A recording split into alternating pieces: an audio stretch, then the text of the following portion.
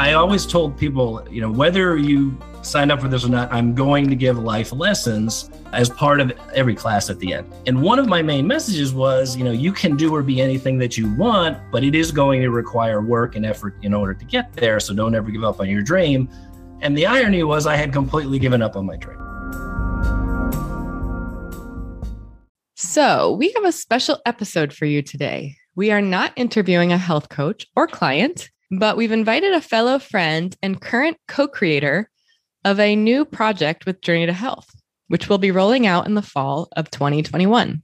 Journey to Health has partnered with Michael Macario, or Mac, as we call him, for a special project specific to law enforcement officers, supporting them in their journey to health while in and out of uniform. Mac began his law enforcement career at a Metropolitan Police Department later in life after a successful academic and retail career.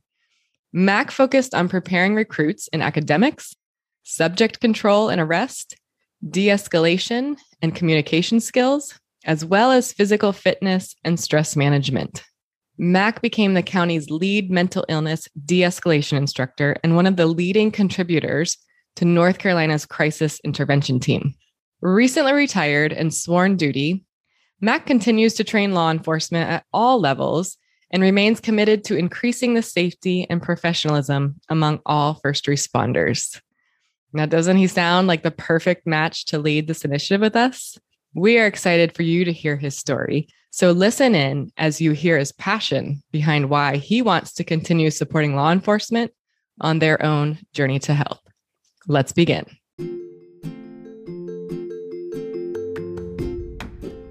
Welcome to the Journey to Health podcast, where we believe everyone deserves to feel their best and reach optimal health.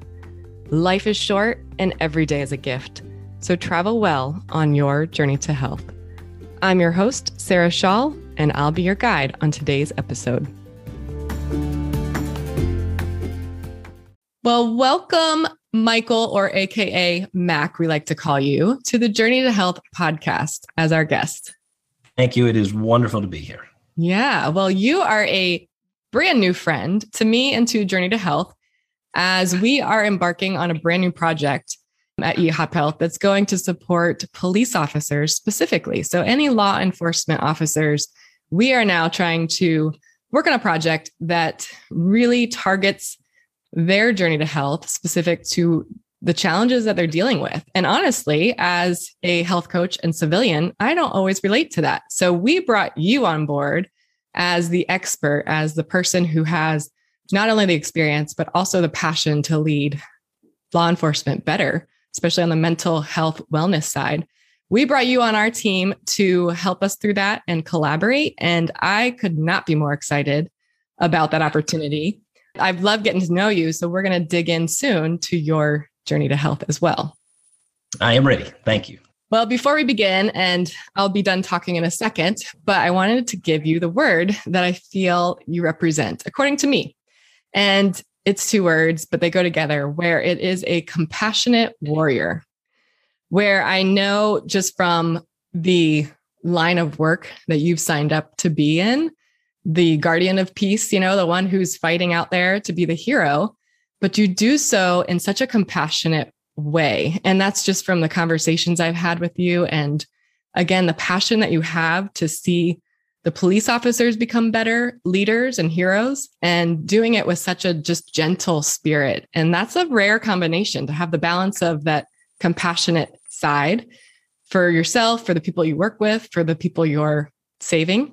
And then also that warrior side to be, out there doing justice and getting things done. So the compassionate warrior is the word I have for you. Well, thank you. It's interesting because law enforcement has gone through, if you look over the last 2 decades, a change in their ideology. So being a warrior, and my last 12 years were assigned to a Metropolitan Police Academy as the senior instructor there. We thought we had to build warriors, people who could deal with the dangers that they were going to see, the level of violence. And if you think of it this way, if a person wanted to become an accountant, for example, they would go to 4 years of undergrad school, and then they probably would have some additional specialty training, and then maybe apprentice at a firm, and then eventually they would get a chance to look at some of these books or do taxes. The academy that I was at is the longest in the state of North Carolina, and it's roughly 7 months. To take a person from a civilian capacity with whatever their experiences were, and some of them so young, they literally had no life experience, to potentially have to take a person's life the very first call for service that they ever have. So how do you do that? What things can you change? And we realized we can make some physical transformations to them. We can make some academic changes so they understand the law and the policies. But more than anything, we can create a mindset that even if they don't know the answer or they're not 100% confident, they can at least act like they are until they figure it out. And the warrior became kind of the model for that until a little bit later, when one of these organizations that's always kind of offering training for police put forth this idea of a guardian and said just being a warrior and basically being able to do what is necessary to get the job done is cutting us short in what our potential would be. So this idea of the guardian came in, which we've really put forth probably the last 5 or 6 years, which is, yes, you can do that stuff, but you can also be that empathetic, compassionate person. A saying that I created when I was at the academy, which is really, I think, the crux of what police work is be the best thing about the worst day a person's ever had. Like, why would a person call police to their house? Because bad things are happening.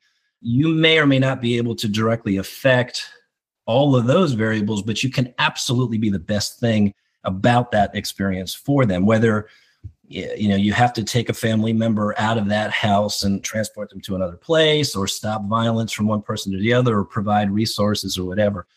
So this whole picture has formed that really gives a greater understanding of all the things that police are required to do all the time.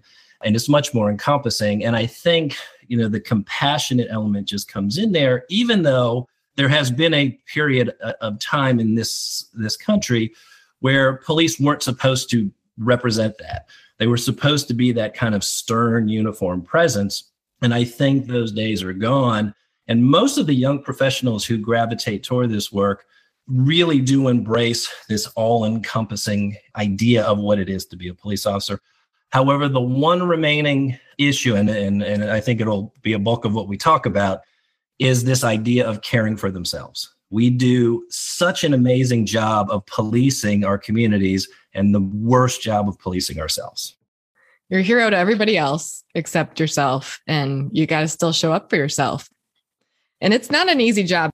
There are so many things I respect about that occupation that I can't even imagine the pressures and the stress that comes about on that. And so I'm sure it takes a toll on people's livelihood, on their relationships, on their mental health, their physical health, all kinds of things. And I think that's where we see we're becoming passionate about targeting a specific curriculum for law enforcement, but you've been doing this for a long time. So take us back to how you got into not only maybe your own journey to health, which sounds like you've probably always been somebody that's passionate about, health in general for yourself, but why you want to take this to police officers and law enforcement to empower them to begin to take care of themselves. Absolutely. Well, I say that I got lucky. I sometimes call it cheating, because the assignment that I had for the last 12 years, and first of all, I got to this very late in life. So I was in my early 20s, absolutely. After undergraduate school, I wound up getting a master's degree in sociology, criminology. And then I came down here and actually was pursuing a PhD at NC State, and just realized I was doing it because I just couldn't figure out what it is I wanted to do, and wound up having some Raleigh officers as students of mine. And they're like, you would be an awesome cop. And I had law enforcement in the family and decided it's time. At the same time, I was competing in Olympic Taekwondo, which is the full contact Taekwondo stuff, and literally just destroyed my knee. It blew out. I had, over time, close to 10 different surgeries trying to repair it. My first tryout was with the North Carolina State Highway Patrol, and they have a very rigorous physical test. It's not a pass-fail, but you are graded, and my grade was terrible. I could barely run. I could barely move. And so I was probably 23 at the time, and I literally just gave up on my dream. Like, I'm not going to be able to do it. So then I went into some other things, was a retail manager, big into customer service and things, and wound up opening a very successful martial arts school. Interestingly, one of your founders, Dr. Lawson's kids were students of mine. At one point had, I think, 275 active students in the school. Wow. I always told people, whether you sign up for this or not, I'm going to give life lessons as part of every class at the end. And one of my main messages was, you can do or be anything that you want, but it is going to require work and effort in order to get there. So don't ever give up on your dream. And the irony was I had completely given up on my dream. So I was doing really well. And now I'm 34-ish. And it was absolutely clear to me that, that I was not living the things that I had said. But because of the time with the martial arts school, I had gotten myself back into really good physical shape and went back to the patrol. Well, it turned out like I literally was too old to apply there anymore. But the Raleigh Police Department, there's no age limit. So believe it or not, we've had somebody literally at 60 years of age attempt to become a police officer. Wow, that's awesome. If you can do it, then it's wide open. So I came home and I said to my wife, like, you're going to think I'm crazy, but like, what would you think about me getting into this now? And her knowing that it had always been my dream, she said, I will absolutely support you. And she really put two conditions on it. And I will credit her with my own personal journey to health and kind of coming out this end as healthy as I am. She said, number one, you have to stay in shape. If you are not physically healthy and you cannot maximize the chance that you can return to us every day, at least in the shape that you left that day, then you got to stop. Number two, you're probably going to see some bad things. You've got to find some way to talk to me about it, even if it's not the same day. And I'm like, I could do absolutely both of those two things. And I'm happy to say through my entire career, absolutely abided by those two. I literally, my uniform size was the same the day I retired as it was the day that I graduated. So once I got in, went just running into it. And I'll tell you, just as a personal story, how these things kind of go. So I go through my 7 months. Ironically, 3 days before I started the academy, obviously we knew we were having a second child. I had a son at the time who was 6, and my daughter was about to be born. And we knew the timing was just terrible because the academy is paramilitary. You don't live there, but you spend every day, and it's very rigorous. So my daughter was born 3 days before the first day of the academy, and we found out that she had Down syndrome the day after she was born. Wow. Not expecting that. We had some genetic tests that all but dismissed that possibility because my wife was a little bit older. I literally didn't even know what Down syndrome was and showed up the first day kind of just in shock over everything. I had to leave the hospital to go to my first day at the academy, navigated it best I could, but about 3 months in, and she was in the hospital so much that like weeks at a time, I would leave the academy, drive to UNC hospital, stay overnight with her, shave and wash in their sink, and then go back to the academy the next day.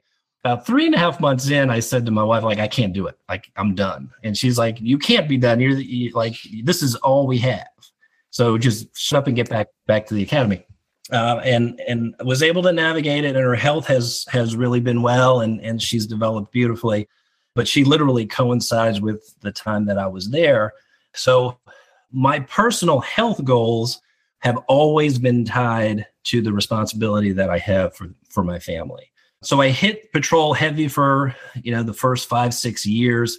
Oh, and my story is, so you get out of the academy and then you get assigned a field training officer. So I get this guy who's half my age, and I'm his first recruit. And I remember watching these stories on TV, like these old police dramas, and the guy's like, I want to go my whole career and never pull my gun. And I'm like, I want to be that guy. Like, I want to be so good at my job that I never have to pull the gun. So My first day on real police work, I'm in the car with him. He's driving, so he can show me around.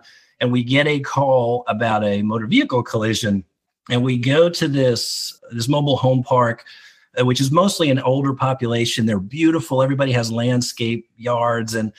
And one neighbor kind of pulls out and didn't realize the other car was there and hits it. And they know each other, but they need a police report. And they're sitting there drinking coffee and eating coffee cake when we roll up and ask, would you like a cup of coffee? And I look at the training officer and he's like, yeah, you can have coffee. I'm like, oh, I'd love a cup of coffee. And they're like, would you like a piece of coffee cake? And I was like, yeah, because I was so nervous that morning, I didn't even eat breakfast. And he's like, yeah, go ahead and have it. So we're sitting there exchanging information, I'm like, this is the best job ever. Like, people are so nice and the work is easy. And I already knew how to do the report.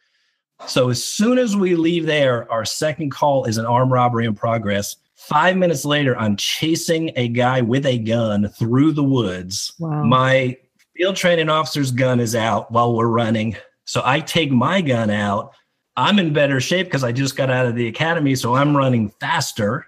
And the thought occurs to me, I don't know what to do if I catch him. Like, somebody should call the police, And then I'm like, wait a minute, I am the police. So thankfully, a very experienced officer knows where that path comes out, drives to where it comes out and waits for the guy to come out. And then he gets him on the other side. So you did have the police to come rescue you. Exactly. So, I was like, wow, the second call for service. And I already kind of lost my vision of never pulling my gun out. And then the rest was history. I love the job, got so good at it that literally the director of the training center said, you need to come to the academy. I had an academic background and I've always had an ability to, whatever I enjoyed, to make other people not only understand the technical part, but have passion as well. And wound up with the greatest assignment ever, and wound up putting 28 academies through while I was an instructor there, average of about 30 officers per academy. So wow. At the moment, literally the entire patrol division that the department has come through while I was an instructor there. And I feel like every one of them is my own child. That's just how much I came to care for all of them. But through that time, I think our biggest, as a staff, when they leave us, they are in the best physical shape because there's physical training every day. They know more about the laws. Their tactics are sharp. They have all the brand new equipment. And then one of the most, I guess, frustrating aspects is what they do after they leave us is so much dependent on themselves. So within 6 months, some people we would see them and the buttons on their uniform were just stretched to the limit. And you could see in their face at 23, with the shift work and the lack of food preparation and the junk food eating and trying to self-soothe with food or alcohol because of the stressful things they had seen, that their health was just deteriorating at a rapid pace. There would be about, a 10% that would just get better and better and embrace it. And there would be this 15 or 20% that just would fall apart. And then everybody else was kind of in the middle, searching for the answer to make things better. And we were so preoccupied with the academy that, all we can do was offer them some suggestions. The irony is I've been retired now for just 2 months. The first week felt like vacation. The second week, I started to get anxiety, like I should be doing something. And then as fate would have it, Dr. Lawson called and I'm like, well, I just happen to have some time. And you're hitting on that one thing that I'm just so passionate about. And my hope is, as we proceed through with this project, that I could say, like, here is a tool that will help you take it the rest of the way. Because I think people have a huge misperception of what officers are actually provided on a regular basis. Absolutely. They are remarkably by themselves once they leave the training academy. That's no good. We need these heroes to be tended to. you know? Yes. Such a fascinating story. I didn't know all of this background either about you, but hearing this, one, shout out to your wife for putting those two standards on you, because I think that actually sounded like it gave you the clarity to know your why. Like, I'm working and I'm taking care of myself for the sake of these people dependent on me. And that made you show up every day, taking care of yourself, doing your job well, and then coming back and providing with them. So she did a phenomenal job helping you share your why on that. But then two, it's like you're this natural educator, natural leader. You can tell everything you seem to step into, people want to follow you. Like you said, you have this natural ability to bring passion for people. And I think that a lot of that is you're able to connect, you're able to educate, which I think is something, probably did it in your own dojo. You did it in any academy you walked into, was people wanted to listen to you talk about it and teach them. And you just have this passion to see other people show up well. That's what teachers do. So I love the fact that you've helped improve so many programs within the agency on mental health and wellness. And now we're kind of transitioning. We're so lucky to have found you. It's definitely a match made in heaven. It was the right timing for sure to have you come on board and take this to the next level where, yes, we service civilians with our journey to health, and they have certain topics and we have certain, just across the board, general ideas on health and wellness. Like everything applies to every person, but the police officers have a whole nother level of stress, a whole nother level of wellness and staying healthy, mental, physical, emotional. And I think that's where we're hoping to really show up for them and serve, and with you leading that. One of the most attractive things about this platform that just immediately hit me, and I'm just learning everything that it has to offer, but is really the three components. So a lot of times in the police world, we focus on things that we can see. So when we give them their uniforms in the academy, it's all about, we have uniform inspections every day. So you can see if your brass is not polished. You can see if your patches are not creased or your pants are not creased. And then you look at their physical abilities too. And unfortunately, the curriculum that trainers have in most states comes mandated through the state, and it's always way behind in terms of what's available out there. We don't use resources, and I can't explain why, because we've had nutritionists, we've had functional exercise people, we've had counselors offer their services literally for free, and administrations will just say no, like we'll do it ourselves. And we see the results of that because, there's two startling statistics. Within the first 5 years after retirement, this like crazy large number of officers wind up dead from heart attacks and diabetes and cancers and things of that sort. And the other one is so one of the rituals at our academy was whenever an officer would lose their life in the line of duty, they keep track of it on this thing called Officer Down Memorial page. We would read that dedication, and it usually is the day or two after they had lost their life, so we can learn lessons from them. But it's estimated every year that 3 to 4 times more will take their own lives. Wow. An officer down doesn't actually report suicides. And those are just the ones that they kind of figured out officially were suicides. And there's another group that says there's probably a lot of, because like they had a vehicle collision and, hit a tree and died, but they're not necessarily able to say, it was a suicide. Well, what has happened to lead that person all the way up to that point where nobody in a profession where we read body language, we listen to verbal and nonverbal cues, we have investigative skills, did we not see that person was at that point in their life? A local jurisdiction, Lewisburg PD, they're a small agency. Everybody knew everybody. And their chief was their thought leader, their people leader. Everybody loved him. And he literally scribbled out a bunch of notes to the people he loved. And then he killed himself with his own service weapon.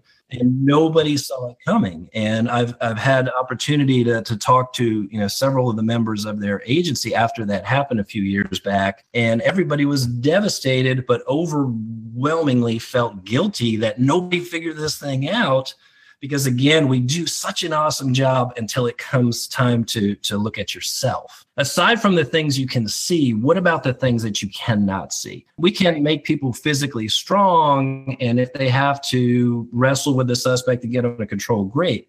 But what about the fact that maybe you've never worked night shifts ever, and now you do, and you don't have any idea how to prepare food, for instance? So you just turn to all kinds of unhealthy, convenient options. What about the hidden stresses of sleep deprivation that you have and the extra duty work that you do? So on your days off, you're still in uniform and it feels like you're in uniform. And then you go to your first, horrible death call where you see a dead infant or you see a decapitated person, and you're trained not to react emotionally to that. And the idea is not to react emotionally on scene, but it has translated into don't ever act emotionally about it, period. So where is that going? That has to go somewhere. So either people just keep it bottled up inside and then it results in those lifestyle diseases like cancer and heart disease and bipolar disorder, or PTSD, which is rampant in the law enforcement community because we've never had an outlet for that. We don't have anybody to just simply, say, God, that was just horrible. What did you think about that? Or they go home and they soothe with, a gallon of ice cream, or they just eat until they can't feel anymore, or worse, substances come into play. And I've seen several cases, both in our agency and others, where there's been a domestic violence situation with an officer, or they were impaired driving. And that is just not a single moment in time. That is a process of things that have come into play that nobody ever put any sort of intervening variable in. And this is where they wound up. So in order for us to do literally survive as a profession, we just have to be much more proactive. We have been a very reactive business.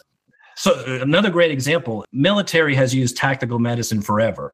Like literally battlefield medicine. When a person is hit in the field, we were really only introduced to TACMED like 3 years ago, where we started carrying tourniquets. Like literally we were being shot and stabbed in the field, and we would just hold the officer there until EMS was able to respond. When we now realize, we could pack a wound, we could put a tourniquet on. So it's one of those things where after so many bad situations, somebody said, why are we not using this? Why are we not using resources around us? Because we tend to react.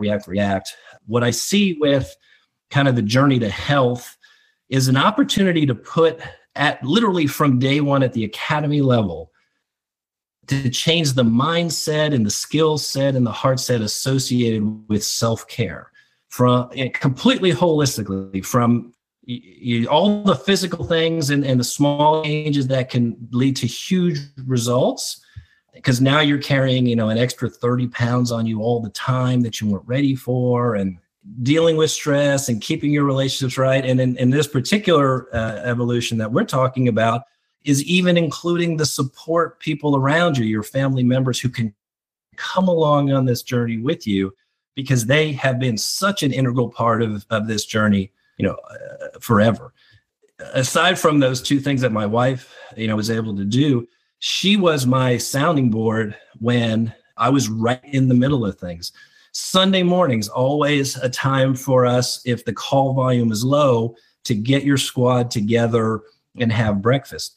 And of course, one day I get this call, and I get on at 7. By 7:15, I'm standing over a dead 4-month-old who literally was killed by their father, and the mother is wailing in the other room, in just this agony that goes on for over a half an hour.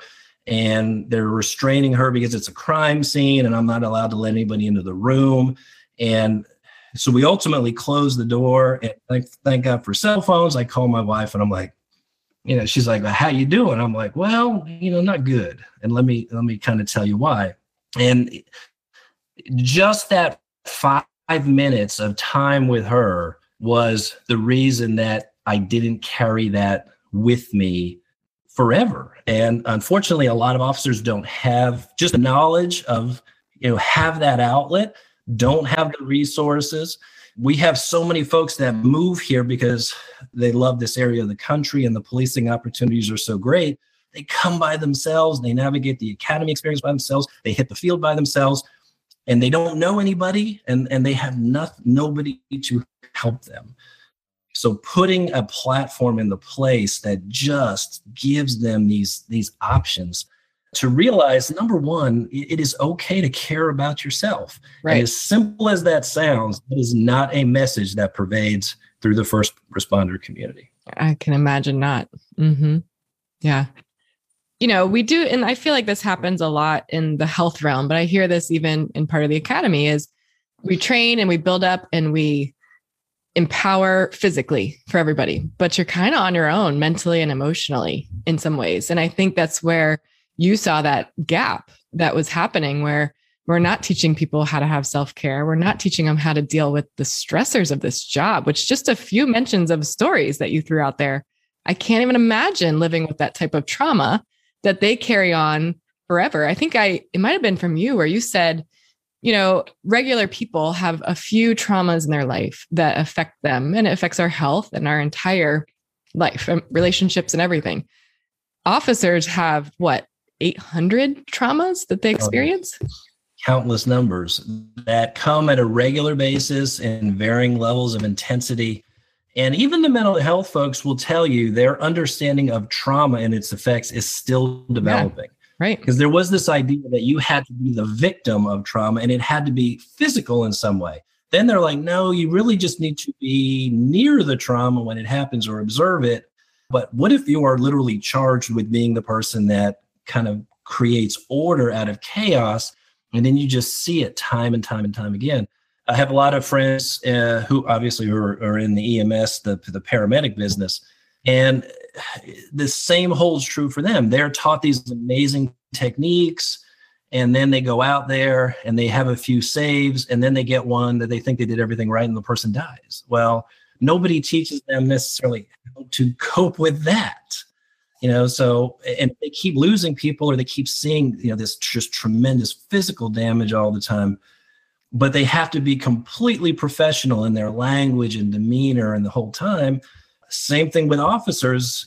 People can throw whatever they want at us, and we just have to just take it and be professional and make split-second decisions under critical circumstances. Be literally the most transparent profession that's ever existed, because if it's not captured on our own camera, if somebody is filming what we are doing and narrating that, accountable for every utterance of a word, every action, any weapon deployment. And then ultimately, having had personal relationships with multiple officers who have been involved in critical incidences and shootings where they've had to take a person's life, literally having to live with the decision that they made, which affects them spiritually and emotionally and physically, where they think about that every day, but they still have to go out and do the job again, realizing that it all could happen again. And I think the biggest thing that's happened over the last couple of years, obviously, has been this kind of social media, just the instant access to information. Because one of the things we'll tell them is when things are happening, like don't look at social media and negative police stuff. But of course, that's exactly what they're going to do. So we used to say, all right, and it was kind of a recruiting joke, but the hours are not going to be good. The pay is really bad. Like, you're going to hate your uniform, but at least people like you, and so become a cop. And now we're like, well, not everybody likes you. So, but what we found is that's really a small, but unfortunately loud, kind of minority of people that are spreading that message. And I will tell you, I don't think that the key in this is that much of a secret. Over the last 2 to 3 years, when I've been in uniform outside, I have had more people come, often bring their children, and just legitimately say, thank you for what you're doing. I know this is a terrible time for you all. We just want you to know that you are appreciated. Those moments can literally carry an officer through the rest of their career. when they realize that that is how people feel about them. They're not doing it for the money. They're not doing it for fame. They're not doing it for any other reason but to serve the people. And every once in a while to have somebody just say, wow, thank you for doing that. We often get delivered to the stations and the academy notes that were written by elementary school kids and so forth that are like, we love the police and stuff, and always very spiritually uplifting. You could see a physical change in officers when they are reading that. Early last year, a package was delivered to the academy, and it was from a church where all the adults wrote letters. And I mean, some of the letters were 3 pages long. Wow. About how important the police were to them and the realization for the kind of work that they do and prayers for their well-being and their family. And it had an amazing effect on everybody that read it. Some of the things that I read in there, I still remember almost verbatim now. Wow. Because it was just wonderful to know that people were out there doing it. So I don't think it's a mystery on how to make it better. It's just how do we make it practical in this incredibly busy lifestyle that officers are forced into, where time, money are kind of their biggest resource issues all the time. We always said if we could buy everybody a gym membership and like a subscription to a healthy eating service or something, and yoga classes, after roll call, even if they didn't want to do it, would probably see the effects, but that's just not going to be a reality. And it pains me to see people, especially those who are, you could tell they want help. They just don't know even how to ask the question. Mm-hmm. Yeah. And that's where, hearing all of this, police officers are human. They're humans who thrive on appreciation, who thrive on encouragement. They still have those emotions that, one, they're almost trained to suppress them. Like you said, for the sake of coping, they need to sometimes suppress things. But we're finding that they're a human being. They're going to process that trauma and that heartache the same way. And it needs to have this outlet, which hopefully our program can provide that. But I think even the peer support, you're probably very grateful you had your wife who could handle that and understand that and be that sounding board for you, which obviously not all officers have that, but having a place to process and a place to share and find ways to cope with all of this challenge on their emotions and their mental health. I know that you are so passionate about it and you've been involved in so many amazing programs and platforms that we are so excited to have someone like you lead the charge on this. And we really do hope that we can make an impact and create this ripple effect within this occupation that is so challenging and complex and deep, but we can make an impact by being that positive, proactive force and approach for not only health, but the way that they are compassionate warriors. Bringing that compassion piece is so important for not only who they serve, but then themselves. Like that needs to be first. They have to find a compassion for themselves to show up and have that self-care and extend that to the population that they protect. So I think even the most hardened kind of veteran officer, that compassion, that empathy is still there. It's just the experiences have kind of matted it down. Sure. And they're looking for that chance to just release it again and remember the things that brought them to the profession, because you do see so many terrible things and you're always there on, like nobody ever calls because something wonderful is happening in their family and they just want to share it with you that day. So my kids are graduating. Can we have an officer respond? The rewards that officers draw are so intrinsic and emotion driven that it just doesn't take a lot of prodding to move them in there. And in my conversations with the pilot police force that we're doing this project for, one of the officers who has used the app, aside from just the logistics of what really worked well and what could be better, made a most profound statement, which was, I really felt this was one of the few times where like the agency was doing something specifically for me and didn't really want anything back. They just wanted me to be better, feel better, live better, be better. And she has her goals that she set. She loved the coaching. She loved this sense that there wasn't this, here's the problem and this is why you need to do it, or don't, which happens to us a lot, like don't ask questions, just do it. But this is literally just something that we want for you to make you better. And you can see the buy-in 100%. And I think a large majority of the people who have devoted themselves to this in the first responder profession will feel exactly the same way. Yeah. These police officers are human. They want to be seen and heard without an agenda as well. So, and it's the same thing I think with most people is, I don't want you to listen for the sake of an agenda or your process. I want to just be seen and heard for who I am and what I'm struggling with. And so we need to offer this to police officers because they're in such a critical position with the job they lead and their health to be those heroes. So I can't wait to see where this goes. I think we can change the culture of this occupation and really make a big impact to make police officers better than they already are and do so for the greater purpose. 100% agree. Yeah. So Mac, I know that a lot of the guys on the force come to you as their sounding board, as their confidant, and you relate really well to them. You're a very welcoming spirit, and I think they trust you. You take a lot of responsibility and a lot of pride in that role. And so I know that there's also another guy in your life that I've heard you talk about before, your son, who you are super proud of. And I know that I'd love to hear more about him and how he's following in your footsteps and how he's doing it in a way that right off the bat, he's just modeling what his dad did. So he's doing a great job of stepping into his position on the force and living a lifestyle and taking care of himself that is really necessary. And that's what we want other officers to do. So let me hear about your son, who I think is a really important relationship in your life. So thank you. My son, Garrett, he's 23 now. He's starting his third year with the North Carolina State Highway Patrol.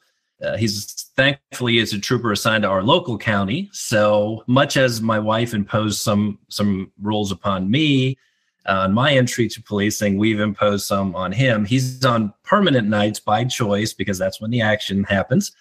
So he gets home at 4 a.m. and he texts us every time he gets home so we can sleep well and make sure that he made it safe. And then when he gets up, we debrief his shifts every day, and it's.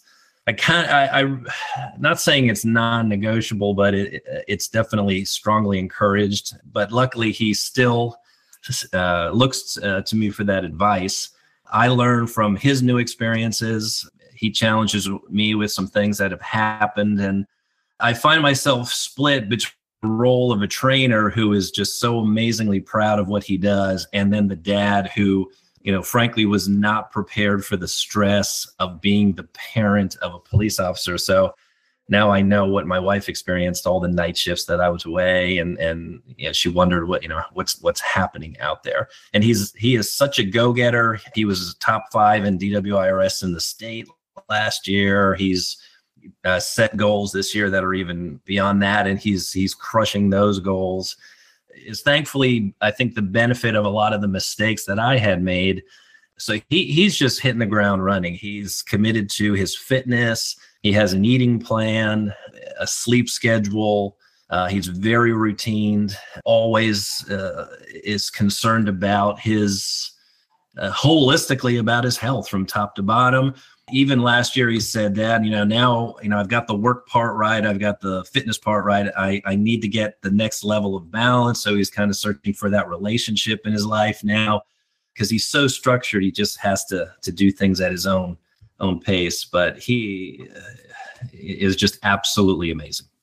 I bet he's following in your footsteps, and you've laid out an amazing path. I know he's choosing his own, but to watch you model it. And it is kind of cool that he's probably learned by watching some things to avoid, but now it's almost like you're now watching him learning things and applying it to your own lives. Right. So that's exactly right. I believe that I ultimately will learn as much from him and his experiences as I was ever able to pass on. And it's a wonderful experience for our whole family. Yeah. I always wish I could parent first and then go back and live a young life because you learn so much about life as a parent, but that's not how it works. We mature and we learn life as we go. But I also know with your daughter, it's a cool combination that you've had with a son who's really kind of structured and taken on this life of policing. And then you also have your special needs daughter. And that's such a gift for you to be able to lead the officers and knowing how to handle somebody with special needs, right? Well, she has been a model for us. Her name is Lainey. She has been a model for us really from the beginning as we've come to understand and become embedded in the special needs community.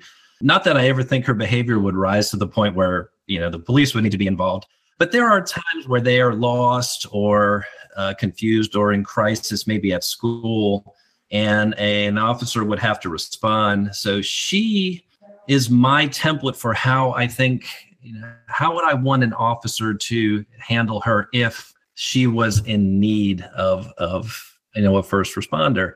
What level of compassion, what level of empathy, what level of understanding could they relate to her?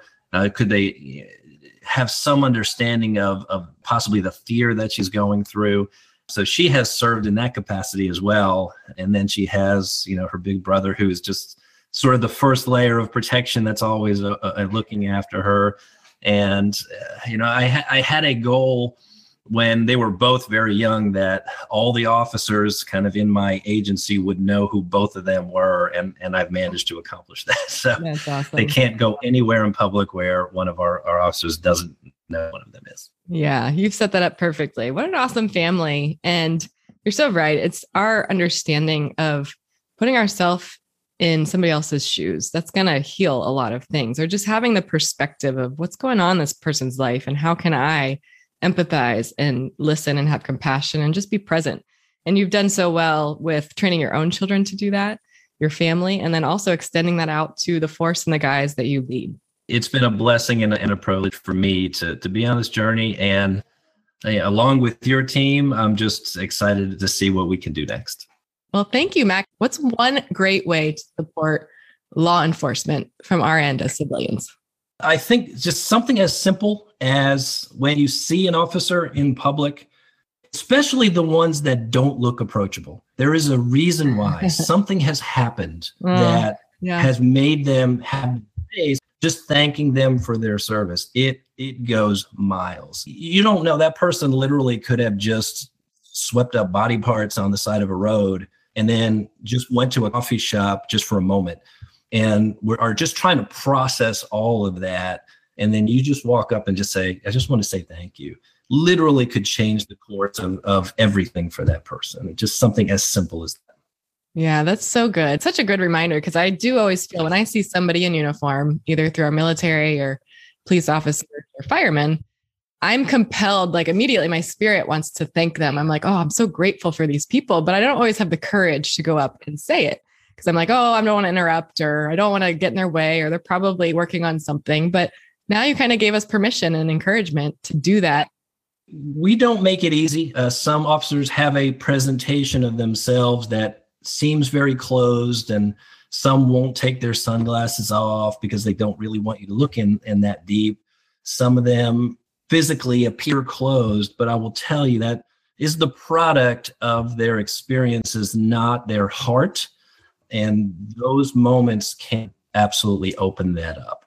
I've been privileged through the academy, and then we also do regular officer training, and I've trained at many other agencies throughout North Carolina to really see what's in the hearts of people.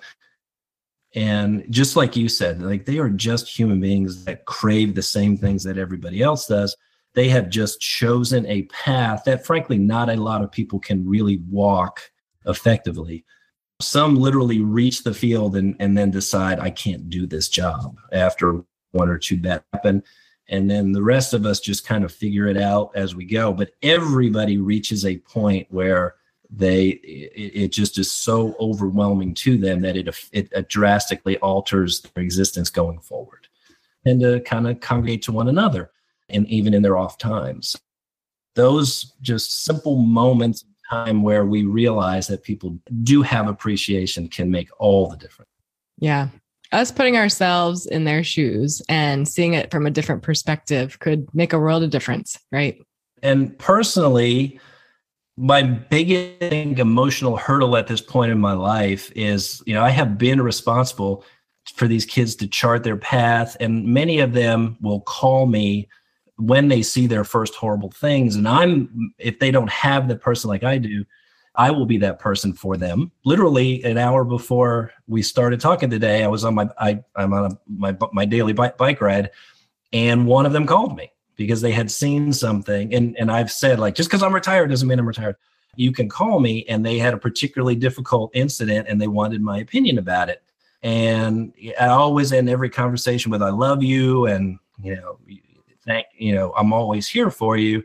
And my biggest fear at this point in my life is I'm not going to be that person anymore. So just fate bringing this together where, every moment I'm in the Journey to Health platform, I'm like, I just have this renewed sense of purpose for what we're going to be able to do to make, I now already saw it, one officer whose life is better now because they use that platform.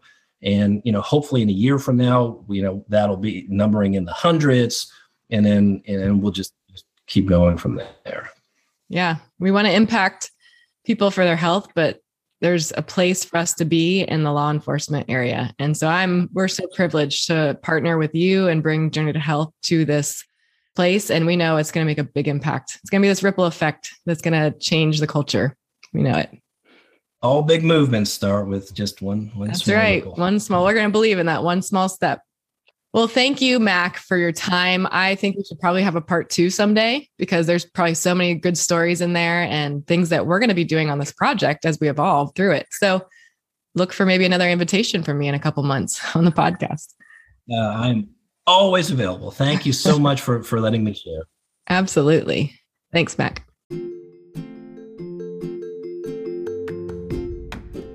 Thank you for joining us for this episode. You can follow us online at journey2health.com/podcast. There you can access the show notes and learn more about our guest. You can also find us on Facebook, Instagram, and YouTube at Your Journey to Health. We hope that this story inspired you to launch into, or maybe even continue on, your own journey to your best health. If you're looking for a health guide to support you, we have coaches who would love nothing more than to walk alongside you. Just visit our website to learn more about Journey to Health coaching program. Until next time, travel well on your journey to health.